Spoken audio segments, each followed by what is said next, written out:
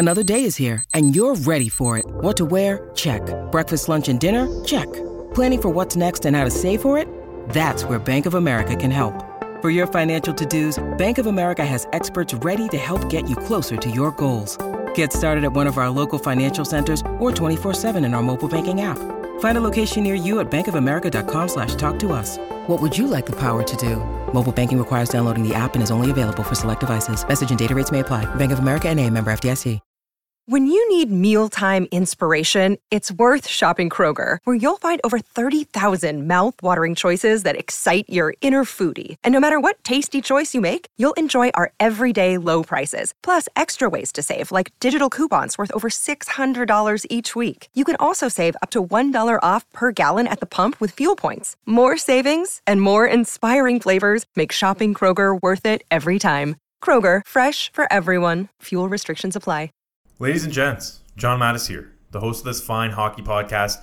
The podcast is called Off the Post, and today, my usual co-host, regular, semi-regular co-host, whatever he's called, Michael Trakos. He's not in person today. We're not in the office together.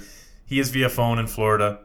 We do sort of a rapid-fire edition and do true or false questions, go sort of around the league. And one of the questions is about who the best net front presence is in the league. And I talk about Crosby briefly. And the funny thing is now that I'm editing the podcast, this is Wednesday night, I'm looking over at the TV and watching an insane highlight of Crosby tipping a puck to himself right in the crease and knocking that puck in the net. If you haven't seen it, Google it. And if you're listening to this, you've probably seen it because you love hockey. And it was that phenomenal. Michael was in Florida, did a lot of fine work from there, covering the GM meetings. If you want to find his stuff, nationalpost.com or torontosun.com. And if you want to read my story on the art of tipping, which I reference in this podcast when we're talking about Crosby, JVR, Anders Lee, those type of guys, just Google The Art of the Tip, John Mattis, and you'll find it. A lot of great insight from some excellent tippers in the NHL, some good deflectors. I did a long-form story about that in October and forgot to pitch it in a good way, forgot to plug it while we're talking about tipping. So without further ado, here we go.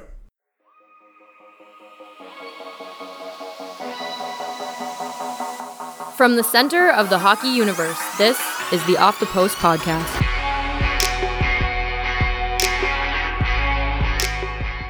Live from a mysterious, undisclosed airport in the state of Florida, with 10 games left in the NHL season, with the playoffs within striking distance, our good friend Michael Trakos is on the line. Mike, what's up? Hey, not much, John. Yeah, stuck at an airport here. Although, when you're in Florida, it's not that bad to be stuck here. But how are you doing? I'm pretty good. Not as good as you, because you've been in Florida covering the general manager's meeting for Post Media. You are the national hockey writer for the company, and I'm speaking to you today to do sort of a rapid fire episode. I'm going to ask you true and false questions. You're going to give me the answer, and we're just going to sort of discuss the topic at hand. We'll go through sort of... Now, do you want me to be devil's advocate the whole time, John, like usual, or should I be agreeable this time? You can be whatever you want to be. You can switch it up. You can be the evil Michael Trakos or the good Michael Trakos. All right, I'll keep it guessing. You're ready to bring your takes, though? Yeah, I'm full of hot takes. You know that. Yeah, I hope there aren't too many screaming kids around you or airport employees bumping into you with carts. I hope this goes over well. We shall see. We shall see. Okay, so you're at the general manager's meeting, which they've wrapped up by now, hence you leaving. It's Wednesday night that we're recording this. So here's my first question for you. True or false, the NHL has fixed its goaltender interference problem? Oh, it's a big false, John. Big one. That's an easy one right off the start. They've improved it. I think that's the key part. What they've essentially done now is, rather than have the referee working in concert with the situation room back in Toronto, it's being completely taken out of the referee's hands. So when there is a challenge on goalie interference, situation room is going to look at a multiple array of replays, and then based on that,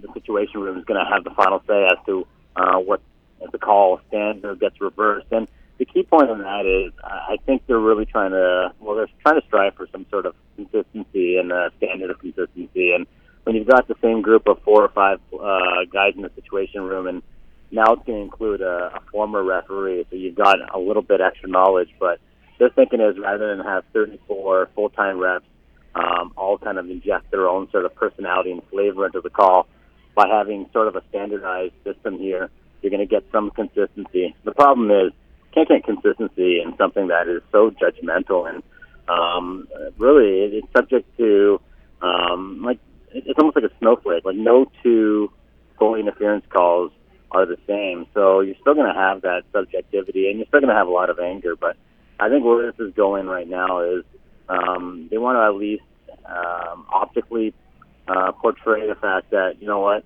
we are trying, we are taking this seriously, and as best as we can, this is going to be a consistent basis of kind of we got to the result from like every time, at least it's the same 4 guys coming to the result. To me, it's not about the process or the people in charge, the people making the final call. It's nice what they've done here. It's a nice baby step forward, but I don't think it really solves the real issue here. Nobody knows what goalie interference is. That's the issue. We got high-profile coaches, Mike Babcock of the Toronto Maple Leafs, Mike Sullivan of the Pittsburgh Penguins, Phil Housley of the Buffalo Sabres. All of them recently have acted out. You see their body language and their comments after games going, I have no idea what a goalie interference call should be or what warrants one. It's a bad look. And you don't really blame these guys. You don't really blame anyone, but because it's how everyone feels. Everyone is confused. I would imagine the people at the NHL office are equally confused, and they're just hoping that they can douse the fire and come up with some sort of solution here. Because what the hell is goalie interference? And we have Kevin King, Colin Campbell, and that group at the NHL offices in the situation room who will take over from here. It seems like it's a bit of passing the buck because the confusion remains, but again, baby steps. Yeah, the thing I'll say about this is by kind of going this extra step now and taking it out of the ref hands and just kind of having a standardized, like I said, a situation group ruling on it. I think if you can convince coaches that there is sort of that they can trust the process, the next step would be to penalize coaches who challenge something that ends up being wrong, and similar to how offside challenges are dealt with right now. And I think that was a big problem within the NHL is they had 170 challenges as of today, and 170 is way too many. I think on the offside challenges, they went from somewhere around that number to I think around 60 this year. So really, I think the problem is coaches are now throwing a flag every time they think that there is some sort of contact or problems around the crease, and because of that, they're saying, I've got a 50-50 shot because we don't even know what goalie interference is because you guys don't know what it is. But I think if the coaches can kind of trust the process, and the next step is you start penalizing them, or you're going to see fewer challenges, and the ones that do get challenged are maybe going to be the egregious ones. And I think that's the end game right now with the NHL, because like what you said, unless you're going to go with a almost like the foot in the crease type rule where anything in the blue paint is off limits, you're never going to get that 100% clarity. I want to turn back the clock. We talked about this, me and you, on a video earlier this week that we did here in Toronto. I want to turn back the clock where video replay is only used for goal situations. So the puck, crosses the line or doesn't cross the line. Okay, I think we should go upstairs for that. But for offside, for goalie interference, I feel like we've gone so far the other way trying to correct human errors that now we're just in this weird gray zone where there's too much time wasted in reviews. It's slowing down the game, and it creates too many debates. Like if we just leave it with a little bit of human error, if a guy's foot is slightly over for an offside, like I'm okay with that if they're getting it right 99 times out of 100. So anyways, I know they're not going to go back to that, but that's my perfect world if we could just sort of go back in time. Because you know what, a goal gets scored now, and I think as a hockey fan, you're just kind of like you're waiting for that review to happen. You're like, hold on, is it really going to be a goal? And you saw it even with the last time the Leafs played the Habs, where Kasperi Kapanen scores and Plekanec makes contact with Lindgren, the goalie, and right in front of him, the referee's pointing, good goal, and Plekanec doesn't even put his hands in the air, because then afterwards he says, you know what, I figured they were going to challenge us, so I was just kind of waiting. And it's like, it's so anticlimactic. Like, it should be a goal gets scored, you're jumping against the glass, you're throwing your hands in the air, you're cheering, and as a fan you should be cheering, and now it's kind of like you're having to really kind of pause for another 2 minutes before you're even sure if it is a goal. Yeah, it's a shame. Let's move on to another topic, one that's less depressing.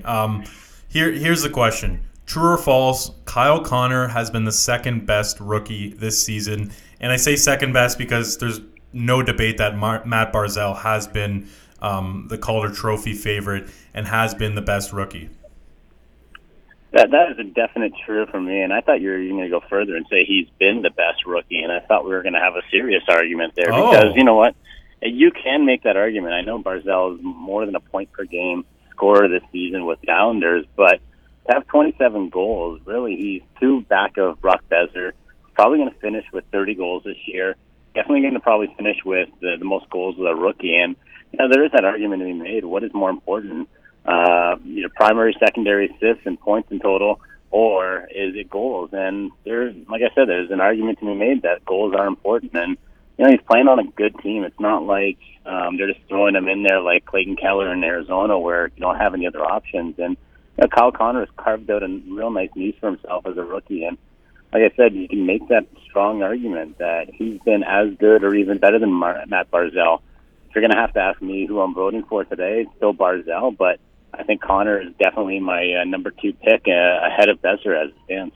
Well, I'm surprised that you're even giving it consideration. I mean, it's not a crazy thought, but given Barzal's season so far, 75 points, he seems like a legitimate star from wire to wire. He's been an impact player. May single-handedly keep John Tavares in New York somehow. He's got those. Not if they don't. Maybe if they win the Darlene sweepstakes.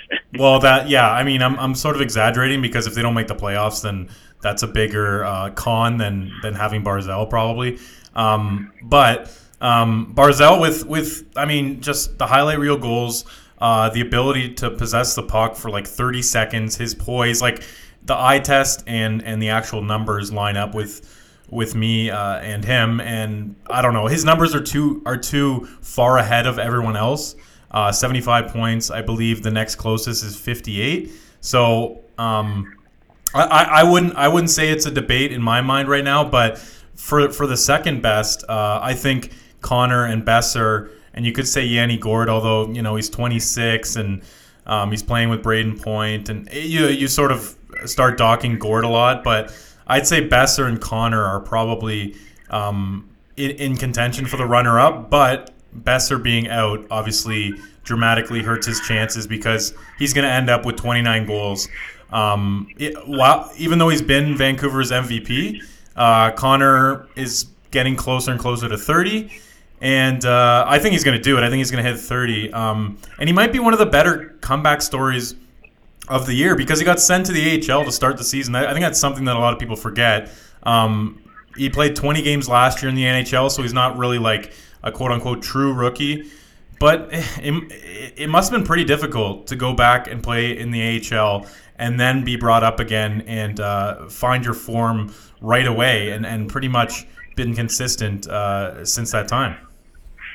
Yeah, it's kind of similar what Winnipeg's done with their young players and what Toronto has done with their young players. Like, they are being patient. I think it's probably easy to be patient when you've got that much depth up front. And it's like for years people were saying, why aren't the Leafs more patient with their young guys? And they'd bring Nazem Kadri up maybe too early and then Luke Shen up too early. And really, it was out of necessity. And look at Winnipeg, and they're so deep that Jack Roslovic is another guy that really hasn't. Well, it really took a long time before he got his shot, and he's been kind of up and down as well. And it's probably in the long term, what we're seeing with Kyle Connor at least, it does benefit the player because when they do come up, they're maybe a little hungrier and maybe they're a little bit more seasoned. And definitely the stats speak for themselves. But Winnipeg's got a great cachet now of forwards. I think you could put their top 9 against really any other team in the NHL. And when you're talking about the ages of these guys, it's even more promising.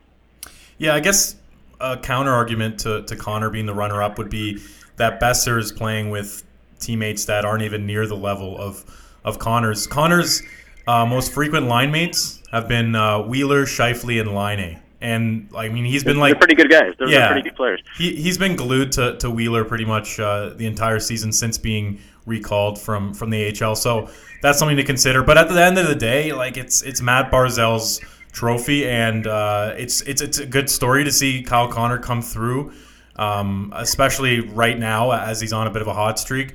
But I think he doesn't have enough gas. And I think Charlie McAvoy is going to get lost in the shuffle here, even though he's had a fantastic year. Being out with an MCL sprain, he'll be back for the playoffs, are the reports. But, playing 22 minutes for Boston, helping Zdeno Chara stay relevant as a 4-year-old, and putting up a few points here and there. He's been equally as impressive, but probably just won't get the votes based on Barzal's explosion of offense and the fact that McAvoy will have played probably 59 games in his rookie season. So what do you think of this one? This is another true and false. The Canucks are the biggest disappointment among Canadian teams. The Canucks, I'll say false to that. They've been a disappointment, but I think a lot of us picked them to be out of the playoffs. Right now, I think it's in terms of the battle for most disappointing Canadian team, and really it is a battle royal. It's pretty ugly. It's a heated debate right now. You could throw Montreal in there. You could throw Ottawa in there, considering they were a goal away from going to the Stanley Cup final. For me, and even Calgary, I guess the way they've fallen off. But for me, I think you've got to throw Edmonton at the start, at the top of that list. Like going into the season, this is a team that me, you, everyone was really picking to be definitely a playoff team. But I think most of us are even saying Final Four, and it wasn't going to be a surprise if they were going to reach the Stanley Cup final this season. So to see them fall where they've fallen, especially when you're looking at Connor McDavid putting together another Hart Trophy-worthy season, what is he, tied for third or something, and Art Ross scoring? So that is a huge disappointment, especially when you're wasting that kind of talent. Yeah, they have 69 points right now in 73 games, a minus 26 goal differential, and they're 12th in the West. Like, they've really just fallen back to earth completely from last year. And to your point, I would say the consensus across pundits and hockey people was that this team will not only make the playoffs but probably win the Pacific Division and probably go on a long playoff run. And here we are. And they've been out of the playoff race for almost the entire season. They were barely relevant even the first quarter of the season. So that was sort of a trick question with the true and false, because I would say Edmonton. Edmonton is definitely the one. And then I think I would go to probably Calgary, just because of the roster that they have. They have a roster that should make the playoffs, and it's looking like they won't. They're in 11th in the West right now, and they've been stumbling down the stretch. They can't buy a goal, and there was a certain time there where Mike Smith was injured, and they looked lost. Their power play's been terrible. It's just you want to love this team and you want to get on the bandwagon, but I feel like year after year Calgary just disappoints, and this year the disappointment hits a new level because of the type of players that they have on their team. They're skilled, they're big, and you assume that would help in the playoffs or help them even get to the playoffs. That defense is a great top four.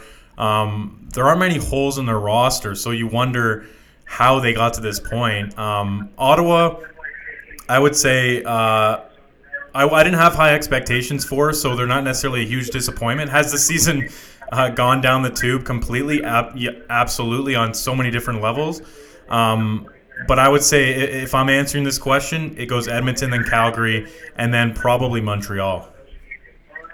Yeah, the biggest disappointment I think with Calgary is if they do miss the playoffs, they're without their number one or their first round pick again, and I think their second round pick as well, losing both in the Travis Hamonic trade. So 2 years in a row where they're without a first round pick, and imagine Calgary winning the draft lottery or at least falling in the top three, and geez, that's another kind of Toronto Phil Kessel type trade scenario there. So.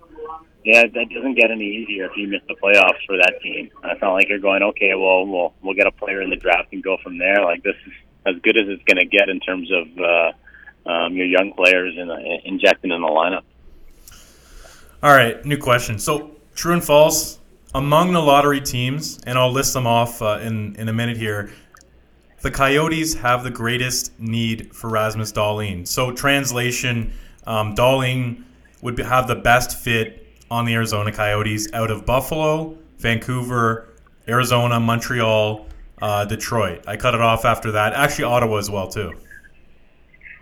I'll say false to that, John. They might need him, but I don't think he's the answer there. I think that's a team that needs maybe 3 Dahlins the way that they're going, and there's really no excuse as to why they haven't taken that next step.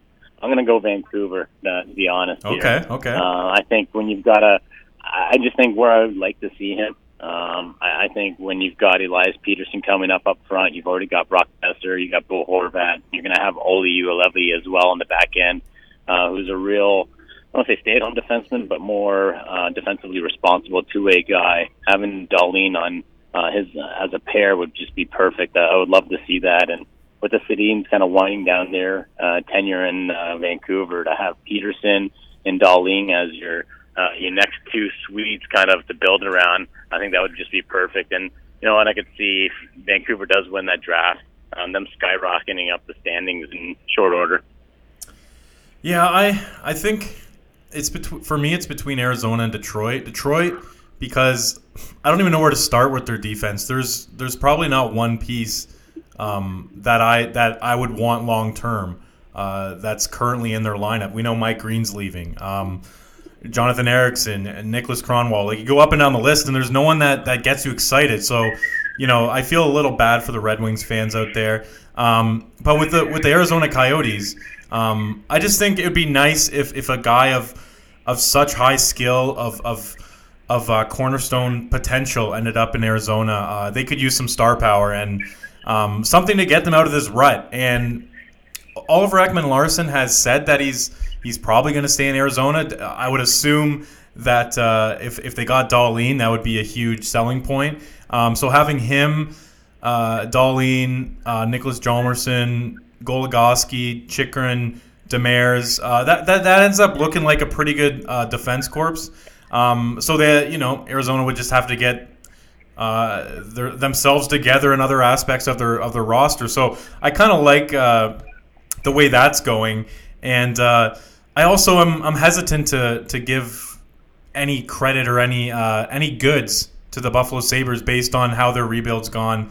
They could clearly need a guy like him, but I lean towards a team like Arizona who it would be nice for once for Arizona to be relevant, and I think just having Dahlin would do it. It would turn the switch from off to on. Yeah, you know what? Let's be honest. It's kind of like when Connor McDavid or Austin Matthews was the prize number one pick. Every team that's out of the playoffs could use them and would love to have them. And everyone kind of, I don't think deserves to have them, but they could also where he would fit the best. Like you could pick basically any single team in the NHL. It's just a matter of it's like who's not going to waste them. And when you're looking at Arizona, I almost caught them together with Buffalo in terms of this is a team that should have had their stuff together years ago.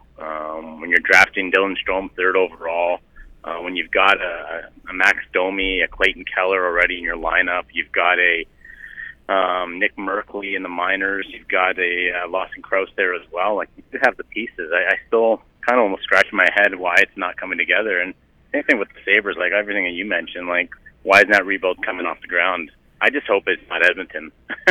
Nothing against the Oilers fans and that fan base there, but if they win another draft, I think everyone in the NHL is going to be up in arms. A part of me is kind of cheering for that because it'd be funny. Like, it'd be just so ridiculous that the franchise that continues to trade away first overall picks gets another one, and it happens to be, a Connor McDavid equivalent or someone else that's going to really take the league by storm. That would be too mind blowing. I think I would stay off Twitter for a couple days after that.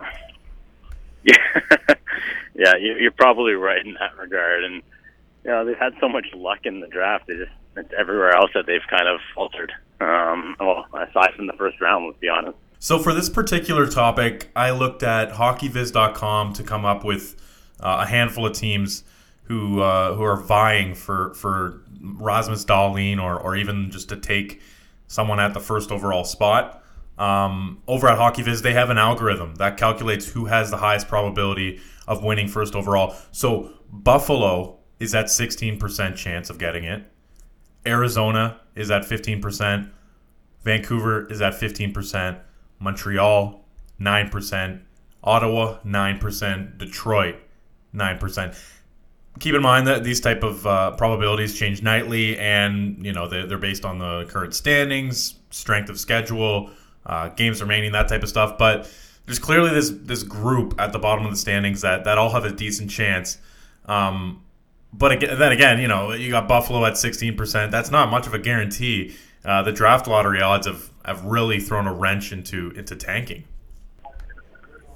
Yeah, it's funny. It's like the idea that I think is it Vancouver and Buffalo were playing, and someone was saying it's the Dahlin Cup, and really, even if you do have that final pick, you have a less than 50% chance of actually winning the pick. And we saw that last season where I think Colorado was the worst overall team, and they didn't pick until fourth overall, right? So anything can happen, and that's why it'd be kind of funny to see if Chicago actually won the first overall pick, because you're talking about a team that could win a fourth cup there with that core group. All they need is really just kind of an injection of youth there, and Dahlin could be that guy. Yeah, they'd have that 3-year window when he's on his entry level where you've just added, assuming that he just comes into the league and is as advertised, you're adding a number one defenseman, maybe number two in the first year, depending on how he adjusts. For less than $1 million, that would be an incredible turn of events for a franchise that's out of the playoffs this season. And you look at their roster and how it's aging, and the fact that they're still very much attached to Kane and Taves, that would be a huge boost. Oh yeah, it wouldn't be fair. Let's be honest. Yeah, but it would. But you know what? That's the whole point of this draft lottery. It's really prevented teams from purposely tanking and really going for that first overall pick. So it's not just Dahlin either. Like, we've talked about this draft, and we were both at the World Juniors. Like, there's a great group of players in that top 5, maybe even top 7 or top 10 in this year's draft. And there's probably going to be maybe close to 5 players that are going to jump in and make some sort of impact and be in the running for the Calder Trophy. So whether you get Dahlin or you get an Andrei Svechnikov or Philip Zadina or a Brady Tkachuk or whoever else is in that top 5, you're probably getting a player that can really help you out in this coming season. Yeah, we're coming up on the end of March. I think, the draft would be in 3 months. So, that's crazy. I know, it seems weird. Okay, next topic. True or false. James Van Riemsdyk is the best net front player in the NHL. I would have to say so. I'd say true.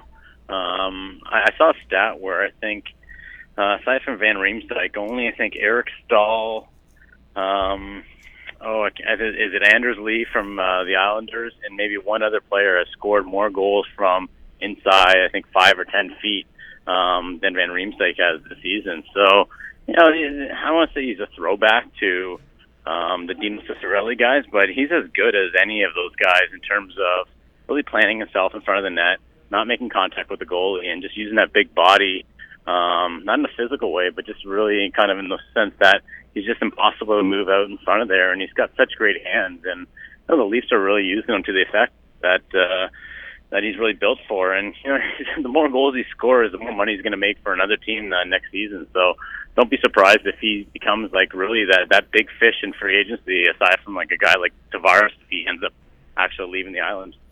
Yeah, no kidding.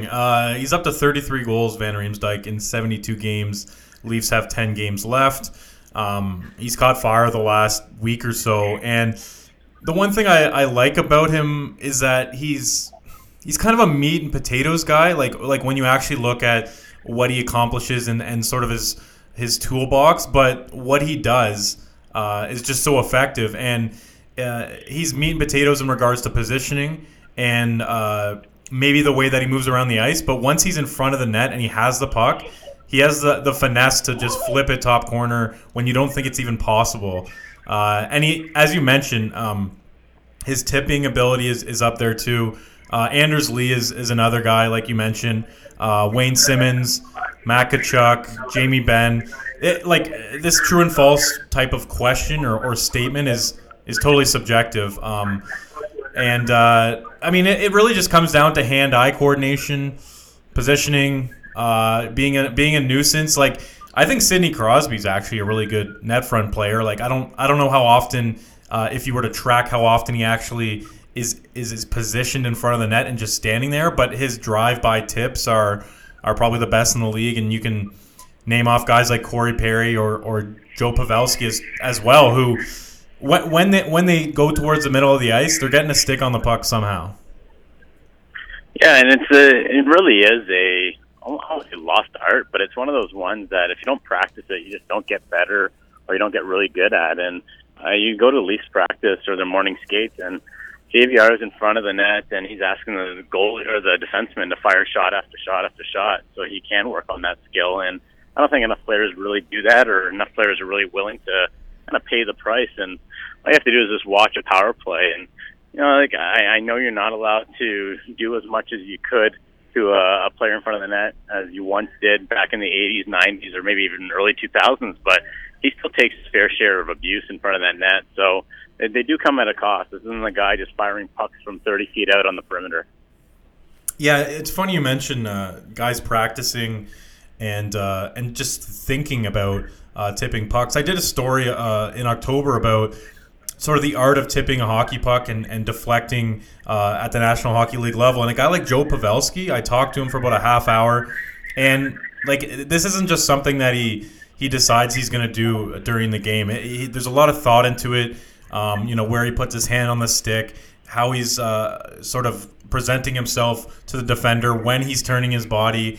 I talked to Anders Lee too, and he says there's certain guys on my team where I know exactly where the puck is going. There's certain guys that I have no idea where the puck's going when they're releasing it from the point. So it's funny how it seems like just something that is luck based or just involves screening the goalie. But really, when you do look at the data, there's a lot of the same guys who end up with tip goals or even just tip shots and deflections year after year. It's the same group of guys. Another guy that I didn't mention before was Chris Kreider, who's not big, and you maybe think more of as a fast break guy. He's got great speed, but he's constantly up there in terms of tips and deflections. So it's a funny topic, and I think, I don't think you could really.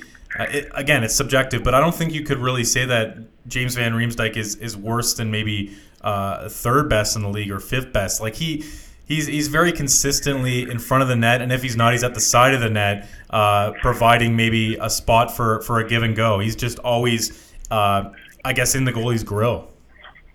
And you know what? Credit Randy Carlyle for when he was the Leafs coach for bringing that out of JVR, because that wasn't always his kind of go-to play or go-to scoring opportunity.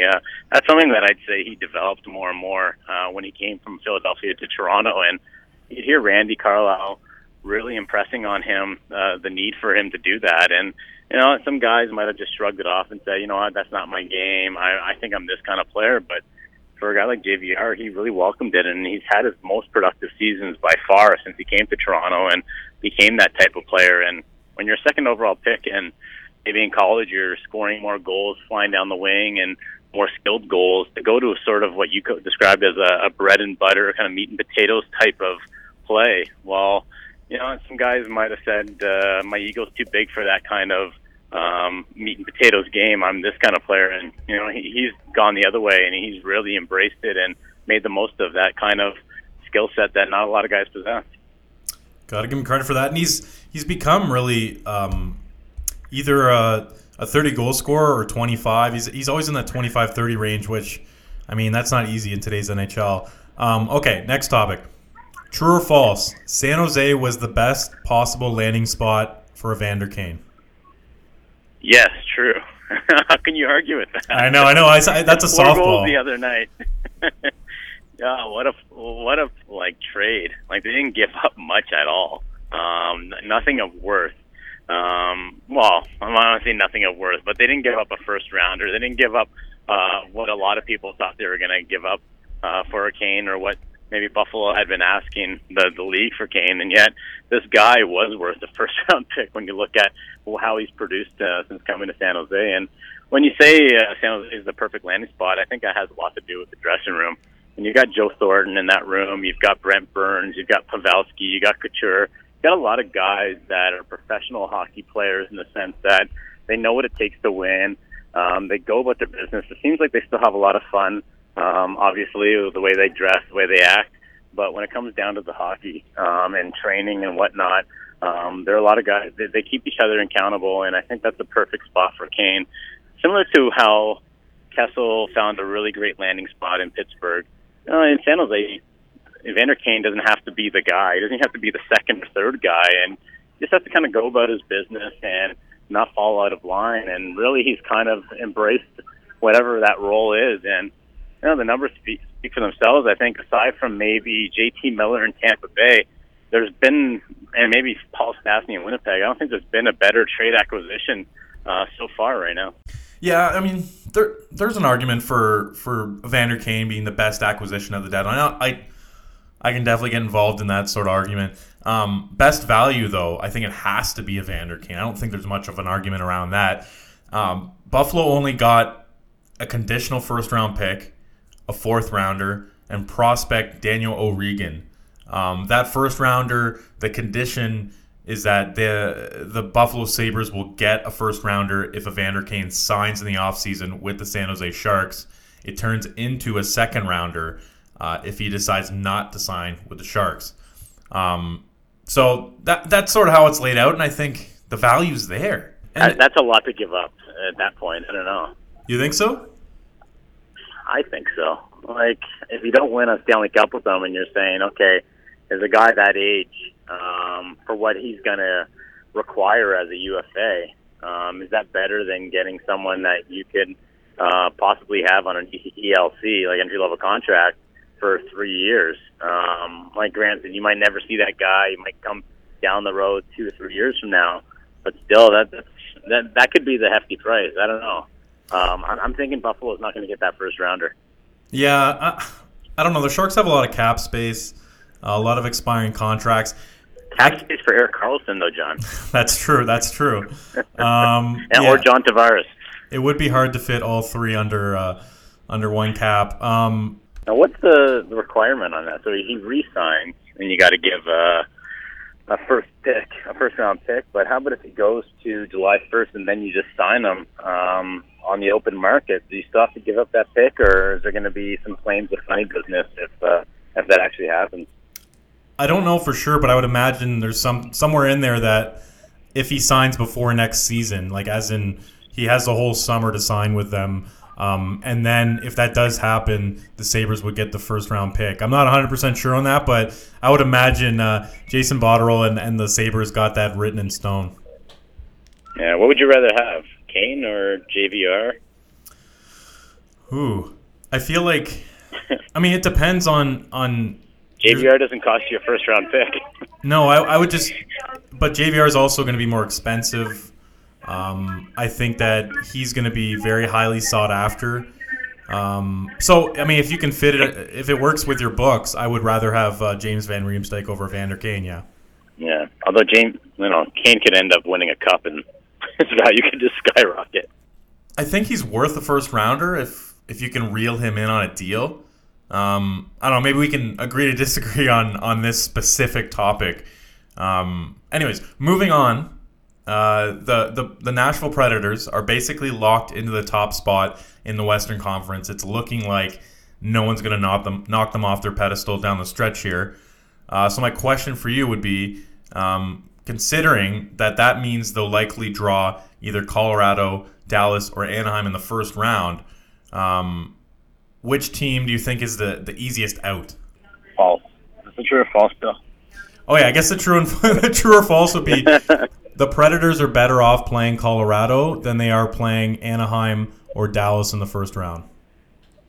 The big old false again there. You know what? The way that Dallas is going, I love their team. I actually picked them for the Stanley Cup final in our preseason picks, along with Tampa Bay. But Ben Bishop can't stay healthy, and when he does, he doesn't seem like he's the same guy, and they're stumbling. So if they do make the playoffs, I feel like they're going to be spinning their wheels to get there. So I'd rather face the Dallas team. You know what? I might even want to face Anaheim just because of Ryan Getzlaf is still a dominant player, but look at his numbers this year: 11 goals. The tank is running a little empty, and same thing with Corey Perry, and Ryan Kessler has got so many miles on his body as well.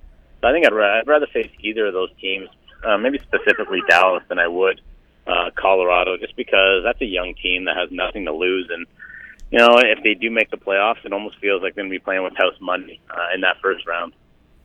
Yeah, I guess that's a dangerous situation to find yourself in if you're the Predators. They'll obviously be heavily favored against any of those teams, I think. But if it ends up being Colorado, you have a team that, while they rely heavily on Nathan MacKinnon and Mikko Rantanen, I don't think that they'll be holding back one bit. I think they'll be going full throttle.